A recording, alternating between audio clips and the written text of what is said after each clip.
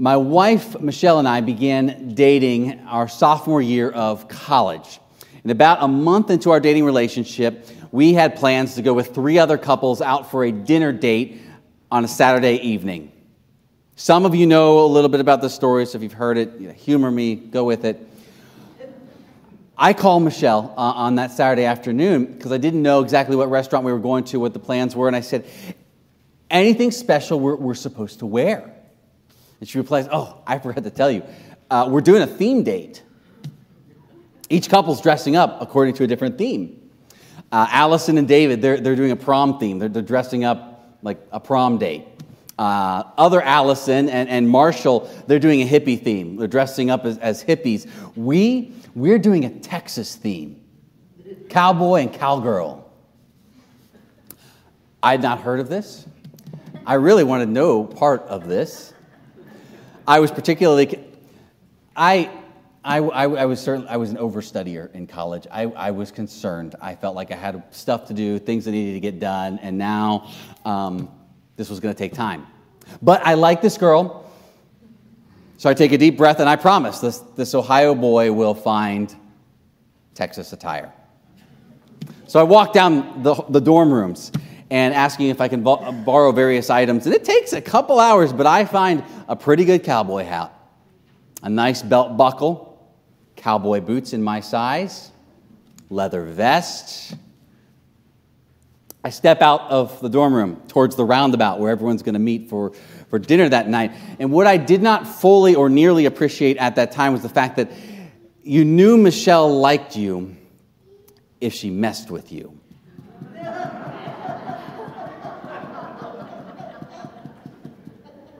Six of them were already waiting there, and to my horror, wearing very regular clothes outside of Texas.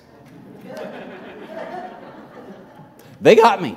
And it's a great story. They were not malicious in the least, just having fun with someone they knew to be rather gullible, if y'all didn't figure that out yet. But you know the part of that story that still sticks with me and bugs me? I did not laugh in the moment. Or like at all that night. I turned right back around, went into my dorm room without giving them the pleasure of letting me get too close. I did eventually change into normal clothes outside of Texas and returned to the dinner party. But the whole time I was just mad. I was mad for lost time because I had work to do and studying to do. I was mad because I was like, that's actually a pretty good joke. But I couldn't laugh. Like I was mad that I just wouldn't let go of this pride or self-importance or stress or whatever it was. I was just mad. I wasn't going to laugh. On the podcast Hidden Brain, there was a recent episode on laughter, and it cited this study from a few years ago that says that your average 4-year-old child laughs 300 times in the course of a day. By contrast, it takes over 2 months for the average 40-year-old to laugh that many times. And it's not until we hit into our late 60s and 70s that we start to recover some of that laughter. I heard, and it's true. Where does it all go? What holds it in? I mean, it's not just a kind of a curious question or even a mental health question, though that plays in. It's also a faith question. Do you remember way back early in Genesis, God promises that the elderly Abraham, and his elderly wife Sarai, eventually Sarah, they're going to have descendants as numerous as the stars. And do you remember how Sarah responds to this promise? She's going to have a child, something she undoubtedly ached for to have had, but now she's very old. Do you remember? Yeah, she laughs like it's preposterous. She probably laughs just to stave off the weeping that would be very real if she started to let that idea concretize in her heart. But then sure enough, right, Sarah gives birth to Isaac. And anyone know what Isaac means? Laughter. He laughs. And think about this. How many times in Scripture do we hear a reference to the God of Abraham, Isaac, and Jacob? The people of Abraham, Isaac, and Jacob. Isn't it great that we are heirs to a faith that has laughter sitting right in the middle? Abraham, laughter, and Jacob.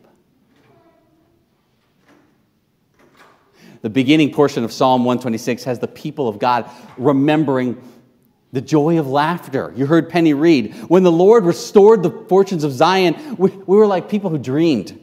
Our mouths were filled with laughter. We shouted with joy, and it was said among the nations, the Lord has done great things for them.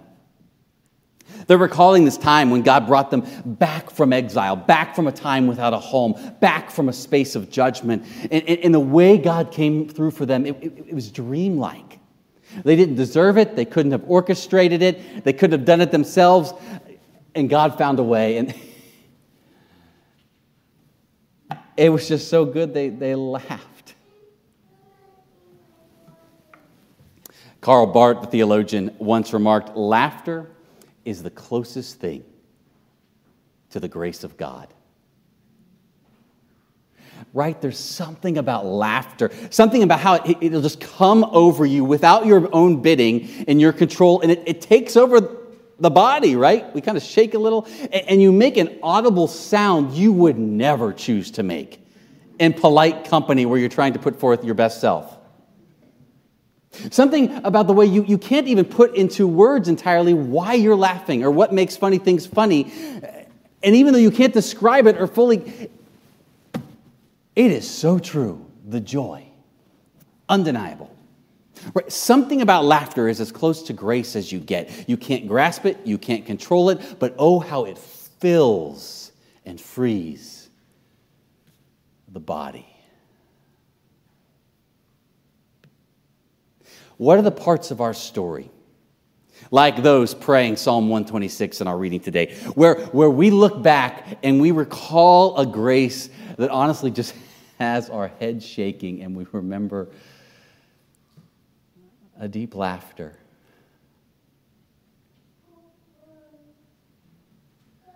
How precious those memories. In this particular psalm, the people of God are clinging to the memory of that kind of laughter. Because the truth is, for as beautiful as those first three verses are, and the laughter and the dreamlike quality, this psalm is classified as a psalm of lament. Because in this particular moment that the prayer is being offered, they're petitioning God. They're remembering yesterday's laughter, but they're petitioning in the rest of the psalm. I'm going to read the rest of it again from the Message version of the Bible so we can hear it maybe in a fresh way. And now, God, do it again. The laughter of yesterday. Do it again. Bring rains to our drought-stricken lives so that those who planted their crops in despair will shout yes at harvest. So that those who went off with heavy hearts will come home laughing with an armload of blessing. Do it again. Bring back that laughter. Produce a harvest somehow from our heavy hearts and our drought-stricken lives.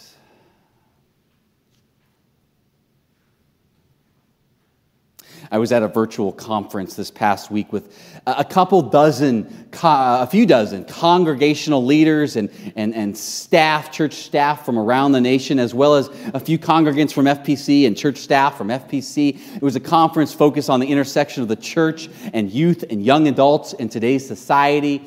A lot of great material, a lot of good things to consider. But one of the more poignant moments of the conference was when the keynote speaker took a few moments to draw back from his prepared remarks. He was taking a question from someone about how the church can do this or that or move forward with this or that. And he goes, we need to name something clearly for ourselves at the outset of all of this. We are exhausted. And even over Zoom, with everyone in their own little digital boxes somewhere, everywhere scattered around the nation, even over Zoom, you could feel this deep stillness of agreement among all these different church folks. Our drought-stricken lives. The irony about the deepest and fullest laughter we've ever known or we will ever know is that the breath for that laughter begins in the space of those deepest sighs. The breath for that kind of laughter begins in naming clearly the hurts, the longings, the barrenness, the profound disconnect that exists between God's vision for the world, where none go hungry, where there are tears no more, where peace reigns, and how things often are. Where do we sigh most deeply today? In our lives, as individuals, as a people, where? In the strange calculus of grace, that is where the breath of deep laughter gets formed. In Christ, the space where breath ceases is the very space where eternal breath emerges. Mark Labberton is the president of Fuller Theological Seminary, and I listened to him address the student body just a couple weeks ago as they were coming back for fall classes for the first time. And think of all the things you might want to tell a group of seminary students as they're coming back into class and all that's going on in our nation and the world and the church and all the rest. Where might you start? He preached on God's promise of a child to Sarah back in Genesis, and that deep ache, that deep sigh that Sarah undoubtedly knew. And at one point he said this: we, the church, are engaged in a promise that is laughable. A child in old age, right? Love conquering the sword, the cross greater than death. We're engaged in a promise that is laughable. We are in the laugh industry, he said. You may have come to Fuller to think that you're going to study hard and think hard and work hard, and all that's true. But at the core of it, if we don't understand that we have to laugh hard, then we fail to understand what we're really doing. His point is, if we're taking seriously the depth of pain and hurt in our lives and this world, and in the fullness of God's promises, in light of that, and the often gaping hole between the two, then we cannot help but laugh. Right? If we're not laughing, we're probably not paying attention. In part, right, we laugh with Sarah's incredulity. How, Lord, is this going to happen? But then we also laugh at the unexplained grace of Jesus Christ unfolding time and again in and through the most unlikely people and situations. In fact, Psalm 2, it speaks of the evil powers of the world conspiring to do their worst in this world and among God's people. And do you know what God's response is to this conspiracy coming together of evil and bad? And God laughs. The one enthroned in heaven laughs. For the one enthroned has installed an even greater king whose power over sin and death and evil is even greater. But the sign of this king's presence and power made known in weakness. The king is often most forcefully moving among the broken, the overlooked, the marginalized. Laugh with incredulity. Laugh with the weeping. Laugh when you realize that the person coming to the church office looking for gas money to El Paso while showing you photos of his family is probably the clearest you'll see Jesus on the move that very day. How's this thing work?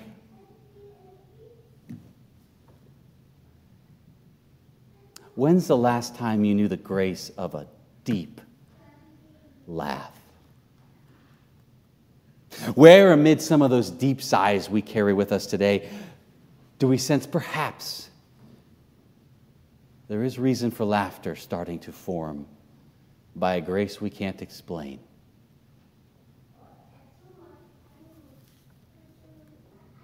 I remember the end of one of my interviews with the 11-person pastor nominating committee here at First Presbyterian Church. was in the middle of the interview process and was doing the interview remotely in those days before we all knew exactly how Zoom works and how this whole thing goes together.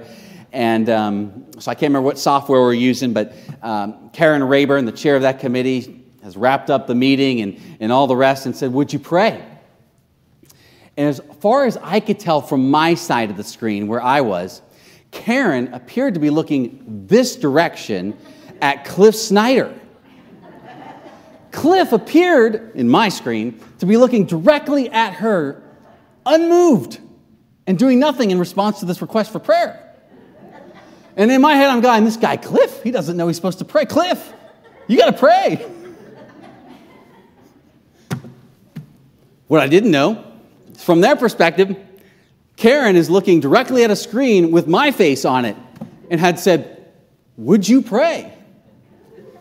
And so all 11 of them are undoubtedly thinking, second by awkward second, a pastor who completely freezes when asked to pray. Take note. Eventually, Karen tries again. "Bobby, would you pray?" And I go, "Oh, and I explained I'd been staring at this Cliff guy, wondering if he was going to pray for these last few seconds." And their room burst into laughter. And honestly, this was such a frequent thing with that 11-person search committee. In fact, shortly after taking the call to come here as pastor late 2019, I found folks would often ask me, "So what brought you to First Presbyterian Church? How'd you know it was God calling you?" And I'd say this and that and all these things, but you know what I would inevitably always say? I'd say, you know what caught my attention more than anything else in this process?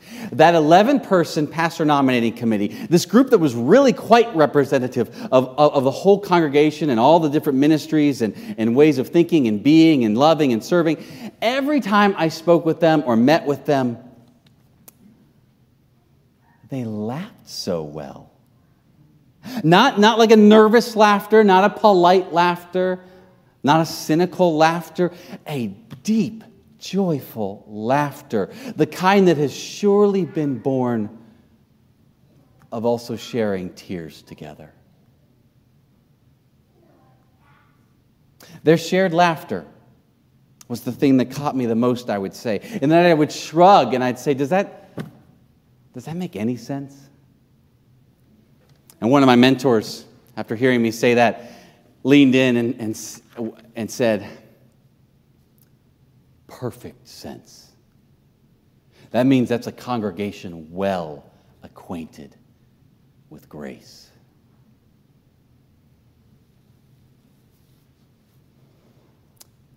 May the Holy Spirit ever guard us from growing too serious,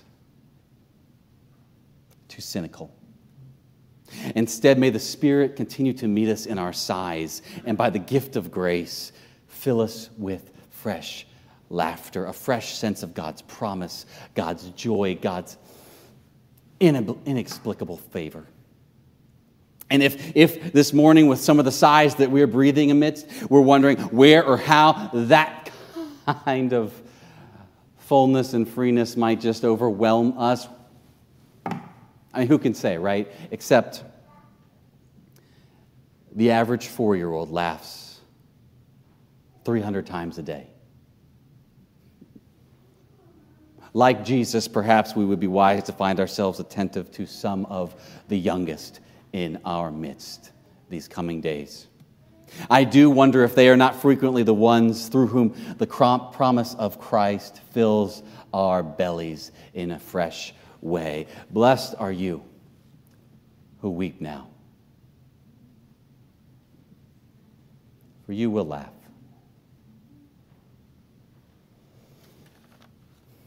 Amen.